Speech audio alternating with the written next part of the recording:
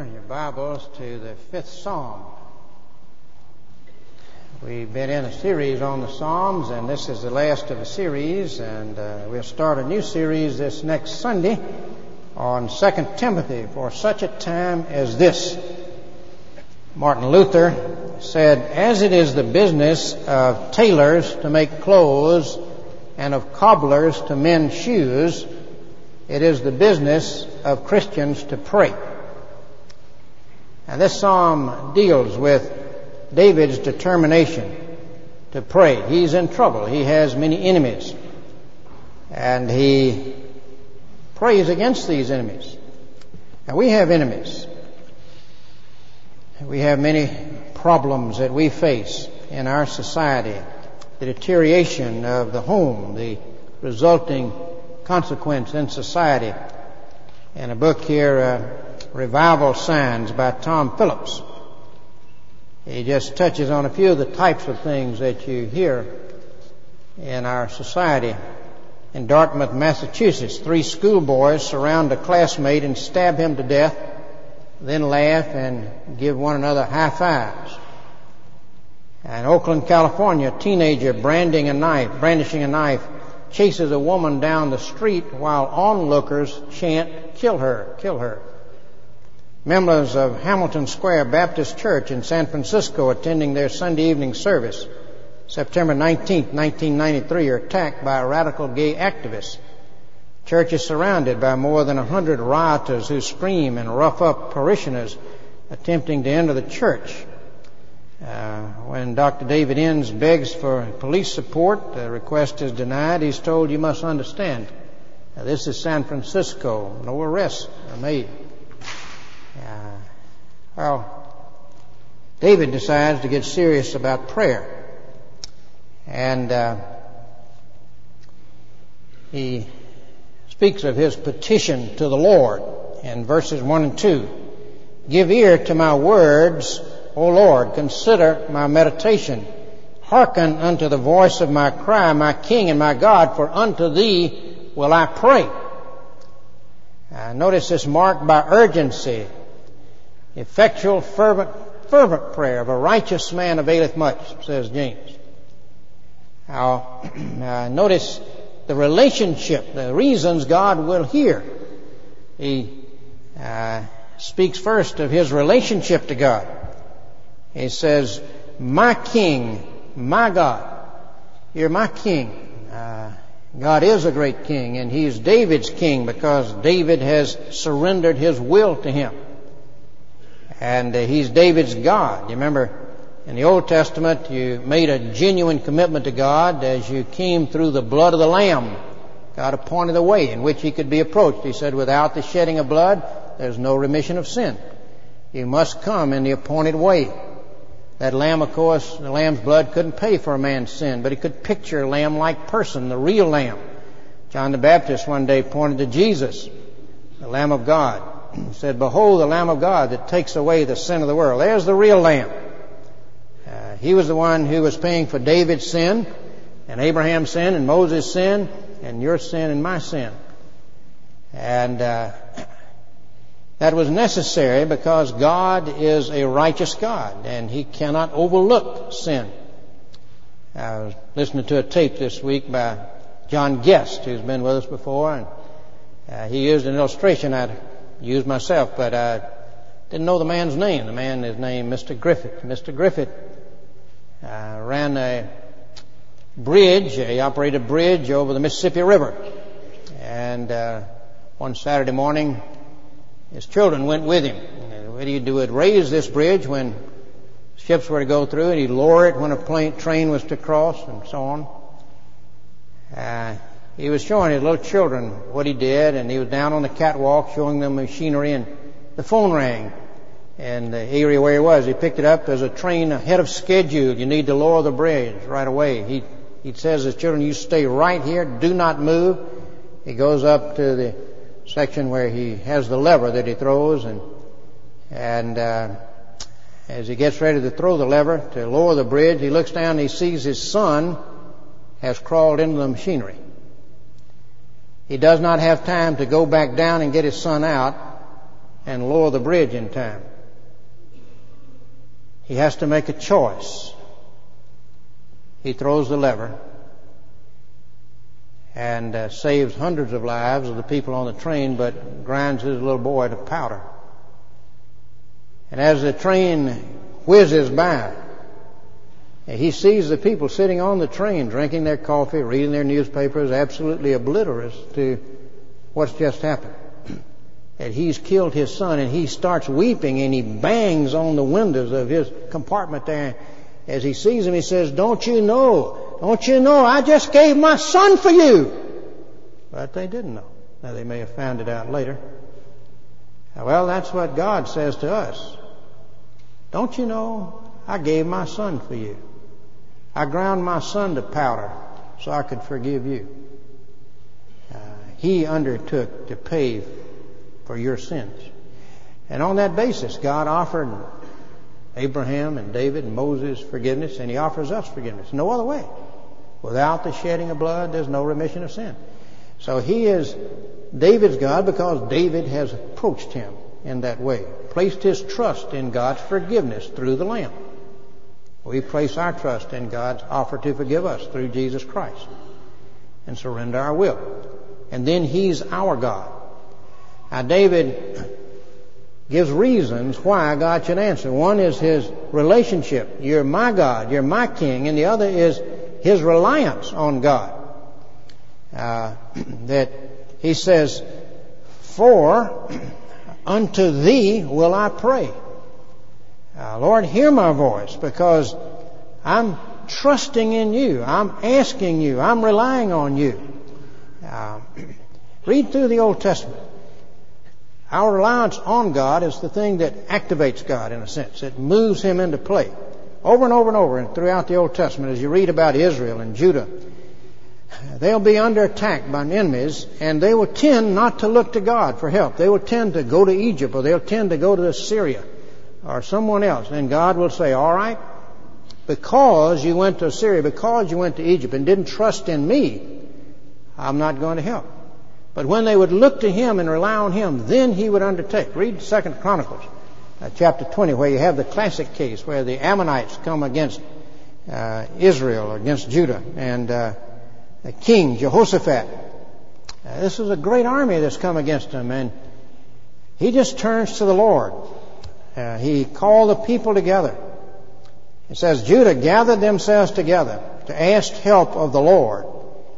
Even out of all the cities of Judah, they came to seek the Lord. And Jehoshaphat stood in the congregation of Judah and Jerusalem in the house of the Lord before the new court. And he said, O Lord God of our fathers, art Thou not God in heaven, and rulest Thou not over all the kingdoms of the heathen? In Thy hand is there not power and might, so that none is able to withstand Thee? Art Thou not our God, who didst drive out the inhabitants of this land, and gavest it to the seed of Abraham? Now behold, the children of Ammon and Moab and Edom, that You would not let us invade, they have come against us. O our God, wilt Thou not judge them? For we have no might against this great company that cometh against us, neither know we what to do. Our eyes are upon Thee. And all Judah stood before the Lord, and their little ones, their wives, and their children. What a scene. And then upon Jahaziel, the son of Zechariah, and so on, came the Spirit of the Lord in the midst of the congregation. Thus saith the Lord unto you, Be not afraid nor dismayed by reason of this great multitude, for the battle is not yours, but God's. Because they relied on Him, God undertook and gave them a great deliverance. Now David says, God, You will answer because You are my God, and because I'm relying on You. Now, you have the petition to the Lord, then you have the resolution to get serious about prayer. In verse 3, My voice shalt Thou hear in the morning, O Lord. In the morning will I direct my prayer unto Thee, and will look up. Notice that resolution. He's making some commitments about prayer, what he's going to do in the future. Not just because he's in an emergency here, but something he's going to do regularly. Why is it that most of us don't pray as we should? Most of us would be quick to say, I don't pray like I should. Why is it that we don't? Isn't it because we don't really build it into our schedule? We don't plan to do it. We mean to do it, but we don't plan to do it. We don't carve it out. David's determined he's going to carve it out.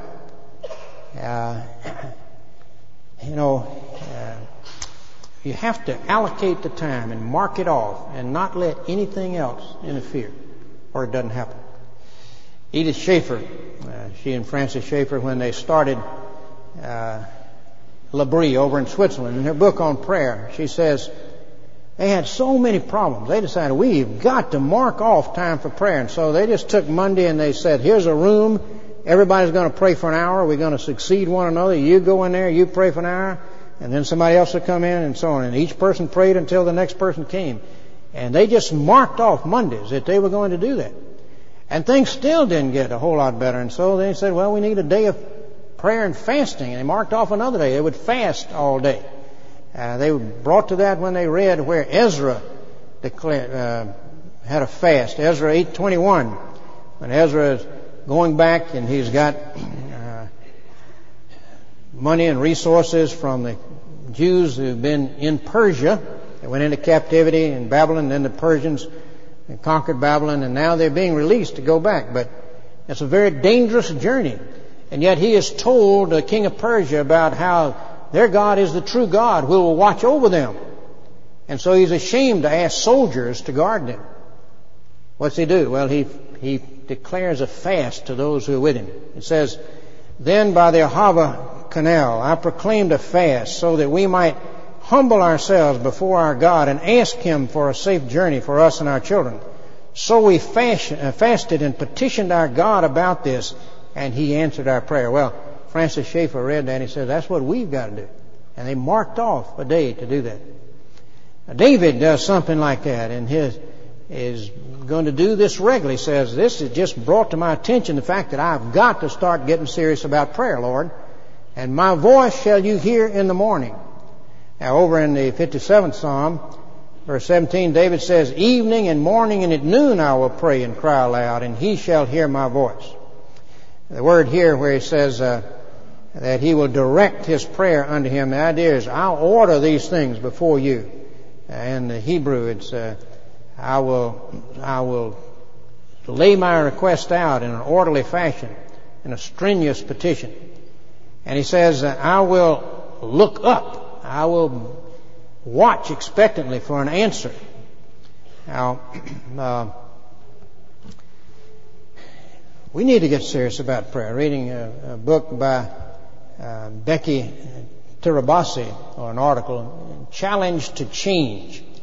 And she tells about being on Youth for Christ staff and going to a Youth for Christ conference for staff, and she's pretty burned out spiritually. And one of the speakers got up and talked about marking out time for prayer, getting serious about prayer. And as she listened, she realized that, he based it on James chapter 4, where James says, well, you have not because you ask not. And she said, does it say that? And she looked it up. You have not because you ask not. She said, I'm going to ask. And she says, without premeditation, I made a decision in front of God and another person to pray for an hour a day for the rest of my life. Wow. That's quite a decision. And she began to practice that. And it was rough going at first, but she said the change has been amazing, the difference it's made. E.M. Bounds, who's an old classic writer on prayer, Purpose in Prayer, many, many other books, he says, God's promises lie like giant corpses without life. God's promises lie like giant corpses without life unless men appropriate these promises by earnest, prevailing prayer. God's made us a lot of promises that are just like giant corpses if we don't appropriate them individually and collectively, as a family, as a church. reading about a businessman. This was written up in Guidepost magazines. A fellow by the name of George Shinn tells about as a young man, he was working his way through business college as a janitor. A couple of young ladies came in to ask him about the business college, and he gave them such a good report on it that they signed up and told the registrar that it was because of the janitor that they decided to come. Well, they called him in and said, "Hey, you keep doing that." And first thing you know, when he finished, they offered him a job as a recruiter for the business college, and then they made him a partner. Well, he wanted to buy the business, and actually there was several different business colleges that the owners had, and they said they wanted to get out of it. Would he be interested in buying it? He said yes. So he bought the business, only to discover that they were deeply in debt. They hadn't told him there were many thousands of dollars of unpaid bills, and he had no way of meeting the debts. He meets with lawyers, and they said, "You just need to bankrupt." Walking out of the meeting, one of the lawyers kind of put his arm around him and said, "Why don't you just go to work for someone else? You don't have a prayer. You don't have a prayer." Well, he was driving home, and he got to thinking about that, "You don't have a prayer," and he thought, "Well, I do have a prayer. I can pray." And he hadn't really been serious about prayer. But he stopped the car on the road, and he said, "I prayed, Lord, do you know what a mess I'm in? Everyone says I'm sunk. I don't believe you feel that way. Help me, Lord. I'm turning the company over to you. You do the guiding, I'll do the work. And anything that comes to me, Lord, I'll share with you." A great sense of relief shot through me, he says. I felt as though I'd just been lifted out of a nightmare. I still had my problems, and I had no money, but it seemed a huge burden had been lifted. Said, first night I had a good night's sleep. Next morning I woke up and said, "Good morning, Lord." Went to the office, phone rang, and the secretary answered, said, "It's one of your creditors. You want to talk to him or not?" He said, "Yeah." The guy said, "When are you going to pay my bill?" Said, "I'll send you a check today." Said, "All right." Sent him $1. That was all he had. The guy called him up a couple of days later and said, "I got your check. It must be some mistake. It was for $1. You trying to be cute?" He said, "No, that's all I had." "Well, what are you saying?" He said, "Well, I'm going to pay that bill, but I'm going to have to just send you week by week whatever I've got. Are you willing to let me do that?" So I said, "For the time being." Next week he sent him $7. And things began to pick up. One day at his staff meeting, he said, "Let's open the meeting in prayer." And everybody looks around kind of puzzled, but he opens in prayer. And he says, "This was the turn in the road for us as a company and as individuals, a turn to the Lord. The answers started coming, sometimes even popping into my mind in the middle of the night. We began to reorganize the school, expand curriculum, increase facilities, try new ideas. Enrollment grew to over 5,000 students. New schools were added to our chain of colleges. As our expertise increased, other schools throughout the country started coming to us for consultation services. Today, the once nearly bankrupt organization has a staff of over 800 and serves as a management consultant to colleges in over 28 states." You don't have a prayer. Well, you do have a prayer. You'll be amazed what God does when we get serious about prayer. Tony Campolo, who's spoken for young business leaders and others, on occasion he was asked to speak at a Pentecostal college near Eastern College where he's on the faculty. And he said, "I love to do that. It's a joyous occasion." And he went to speak at the chapel program, and there were 8 fellows there who wanted to pray with him before he spoke. And so they went back in the back room, and they knelt, and they all put their hands on his head. And he said, they prayed on and said, 8 men leaning on your head gets kind of old after a while. And he said, one fellow prayed, and instead of praying for me, he prayed for somebody else. Charlie Stolfus. "Dear Lord," he shouted, "you know Charlie Stolfus. He lives in that trailer, silver trailer, down the road about a mile. You know the trailer, Lord, just down the road on the right-hand side. I felt like saying, knock it off, fella. What do you think God's saying? What's the address again? Anyway, he went on and on and on. Lord, Charlie told me this morning he decided to leave his wife and his 3 kids. He told me he's walking out on his family. Lord, step in, do something. Bring the people in that family back together again. So all the time I'm kneeling there with 8 guys leaning on my head, I'm asking myself, when's this guy going to stop? Well, he speaks at the chapel and gets in his car to drive back to his college, and he's driving, he sees this hitchhiker, picks him up, introduces himself, says, I'm Tony Campolo, and the guy says, I'm Charlie Stolfus. He turns the car around and starts heading back. The fellow says, where are you going? He says, I'm taking you to that trailer down there where you live. You just left your wife, didn't you?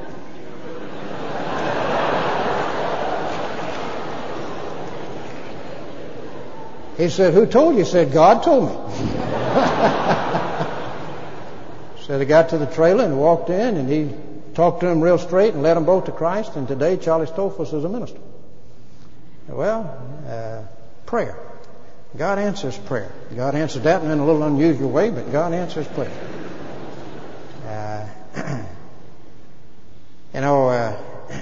God's done some remarkable things in our country today. Those bad things that I read about at the start, about the man chasing the woman with a knife and all those, are from a book entitled Revival Signs. Join the New Spiritual Awakening. Sure, there are bad things happening in our country and around the world, but there's some amazing things happening. Promise keepers.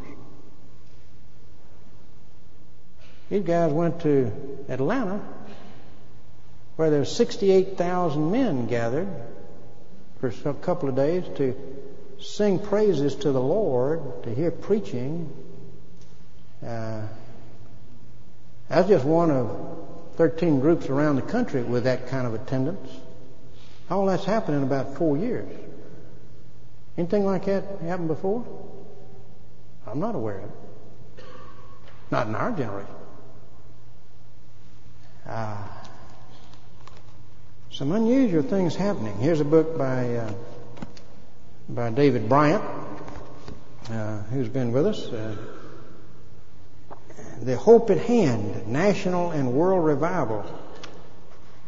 And David talks about signs of revival beginning to crop up around our country. At the local church level, thousands of pastors are currently gathering in hundreds of 4-day prayer summits, and where they give themselves to prayer only, to seek God for spiritual awakening in their own lives and communities, and returning to call their churches to follow their example. Even as I write, plans are underway to bring together 75,000 pastors to pray over the nation and to return to mobilize congregation citywide prayer thrust for revival. It's going to be in Atlanta here before long. It says, recall Dr. J. Edwin Orr's principal, who's written a lot about revival and has an excellent film that we've shown on prayer and revival. Recall once more Dr. Orr's principle. Whenever God is ready to begin something new with His people, He always sets them to praying.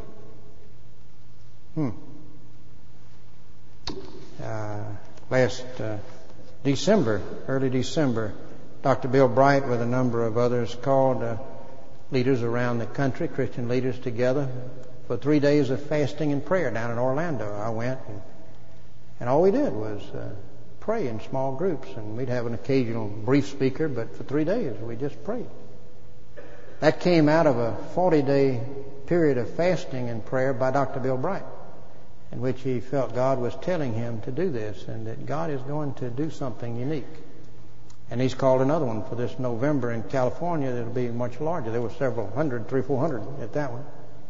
And something's happening. Well, David has a conviction of why God will help in verse 4. For thou art not a God that hath pleasure in wickedness, neither shall evil dwell with thee. The foolish shall not stand in thy sight. Thou hatest all workers of iniquity. Thou shalt destroy them that speak leasing or deceitful. The Lord will abhor the bloody and deceitful man. Here's God's opposition to the wicked. Notice the relation between holiness and being heard here. No wicked man can hope to be heard or helped. Now, wickedness in Scripture is a person who may be morally a pretty good person by worldly standards, but he's never really surrendered his will to Jesus Christ or placed his trust in Him. He's in rebellion against God, and he's called wicked in that sense. And God hates all workers of iniquity. Now, He loves them. He desires their salvation. At the same time, His anger burns against them. And He will destroy them if they do not turn.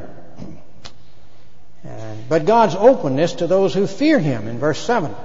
But as for me, I will come into thy house in the multitude of thy mercy, and in thy fear I will worship toward thy holy temple. Notice the contrast. But as for me,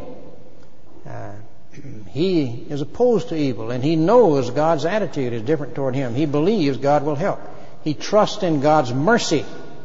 He will come into His presence and be received, and have true fellowship with God. And he prays for God's leading and the leveling or making His straight path.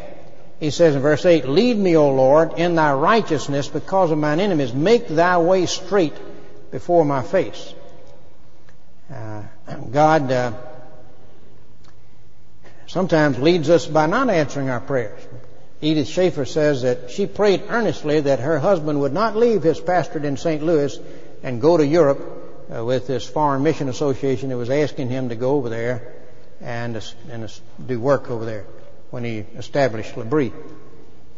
She prayed earnestly that he wouldn't go, but he did go. And she says, everything that has happened since is a reality because of that unanswered prayer. Sometimes God leads us by not answering a prayer that we prayed, because we don't know how to pray as we ought often.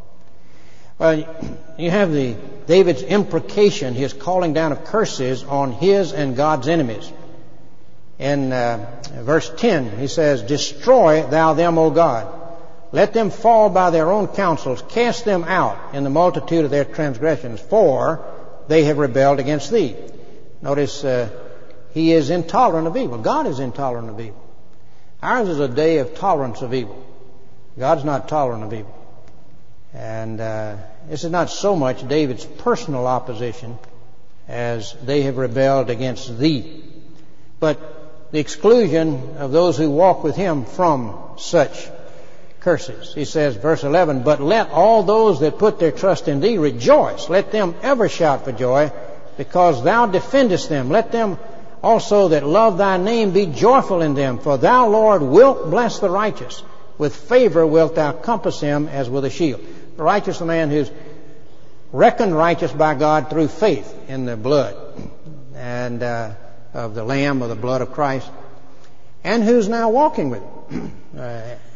Then he says, those can shout for joy. Let them rejoice, because you will bless him. You'll compass him about as with a shield. Well, we see the psalmist's resolution of what to do in his situation. Pray earnestly.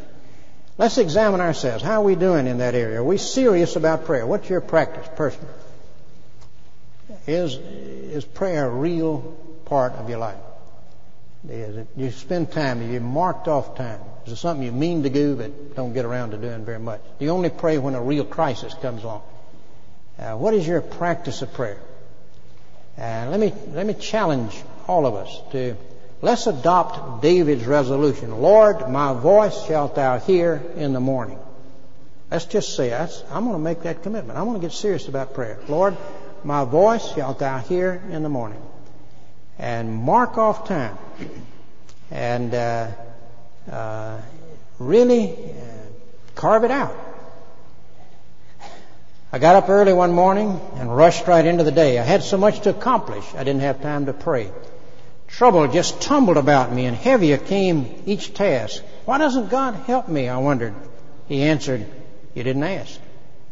I woke up early this morning I paused before entering the day. I had so much to accomplish, I had to take time to pray. Use the little prayer calendar in your bulletin to pray for our missionaries. It's part of that time. You know, I'd meet a missionary and he'd say, I really want to thank you for praying for me when the cannibals were about to eat me, and you were home praying and they let me go. Man, I didn't know the cannibals were about to eat him. I hadn't thought about him. And I didn't want to say, well, it was somebody else. It wasn't me. And I didn't want to say, yeah, I really prayed. It was awful. Well, now we've got that calendar and it tells us who to pray for on what day. So I just say, well, were you being eaten by the cannibals on the 22nd day of August? Use that daily calendar. Start participating in one of our prayer groups. We've got early morning prayer groups. We've got Sunday afternoon ladies prayer groups. We've got these small groups that incorporate prayer into that. We've got Saturday morning men's breakfasts. I invite every man here to my home for breakfast Saturday morning. All you got to do is come with an appetite and pray. Come quietly. My neighbor across the street, he doesn't like that, but come. And pray for the neighbor. Okay, and let me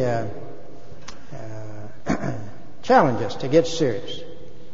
We have prayer retreats, and let's take advantage of these. Prayer conferences where we train and pray for individuals to come to Christ. In your office, in your family, in your neighborhood, pray for individuals to come to Christ. And let's pray for revival. God, move in our country, move in our city, move in our church. God, revive us again, that thy people may rejoice in thee. Of course, you may be here and you're like those sitting on the train, kind of oblivious to the fact of God's Son having been ground to powder for you. God's pounding on the windows of heaven saying, don't you know I gave my Son? That's the starting place if you've never really committed your life to Him, to open your life to Him. Let us pray. As our hearts are bowed, what is your practice of prayer? What changes do you need to make to get serious about prayer? What would God have you to do? You on a group? Carve out time in the morning or some other time during the day? If you've never committed your life to Christ, that's the starting point. Open your heart to Him. Pray like this: Lord Jesus, I've been sitting on the train oblivious to your gift of your Son, but I want to turn and surrender to Him and trust Him as my Savior. Amen.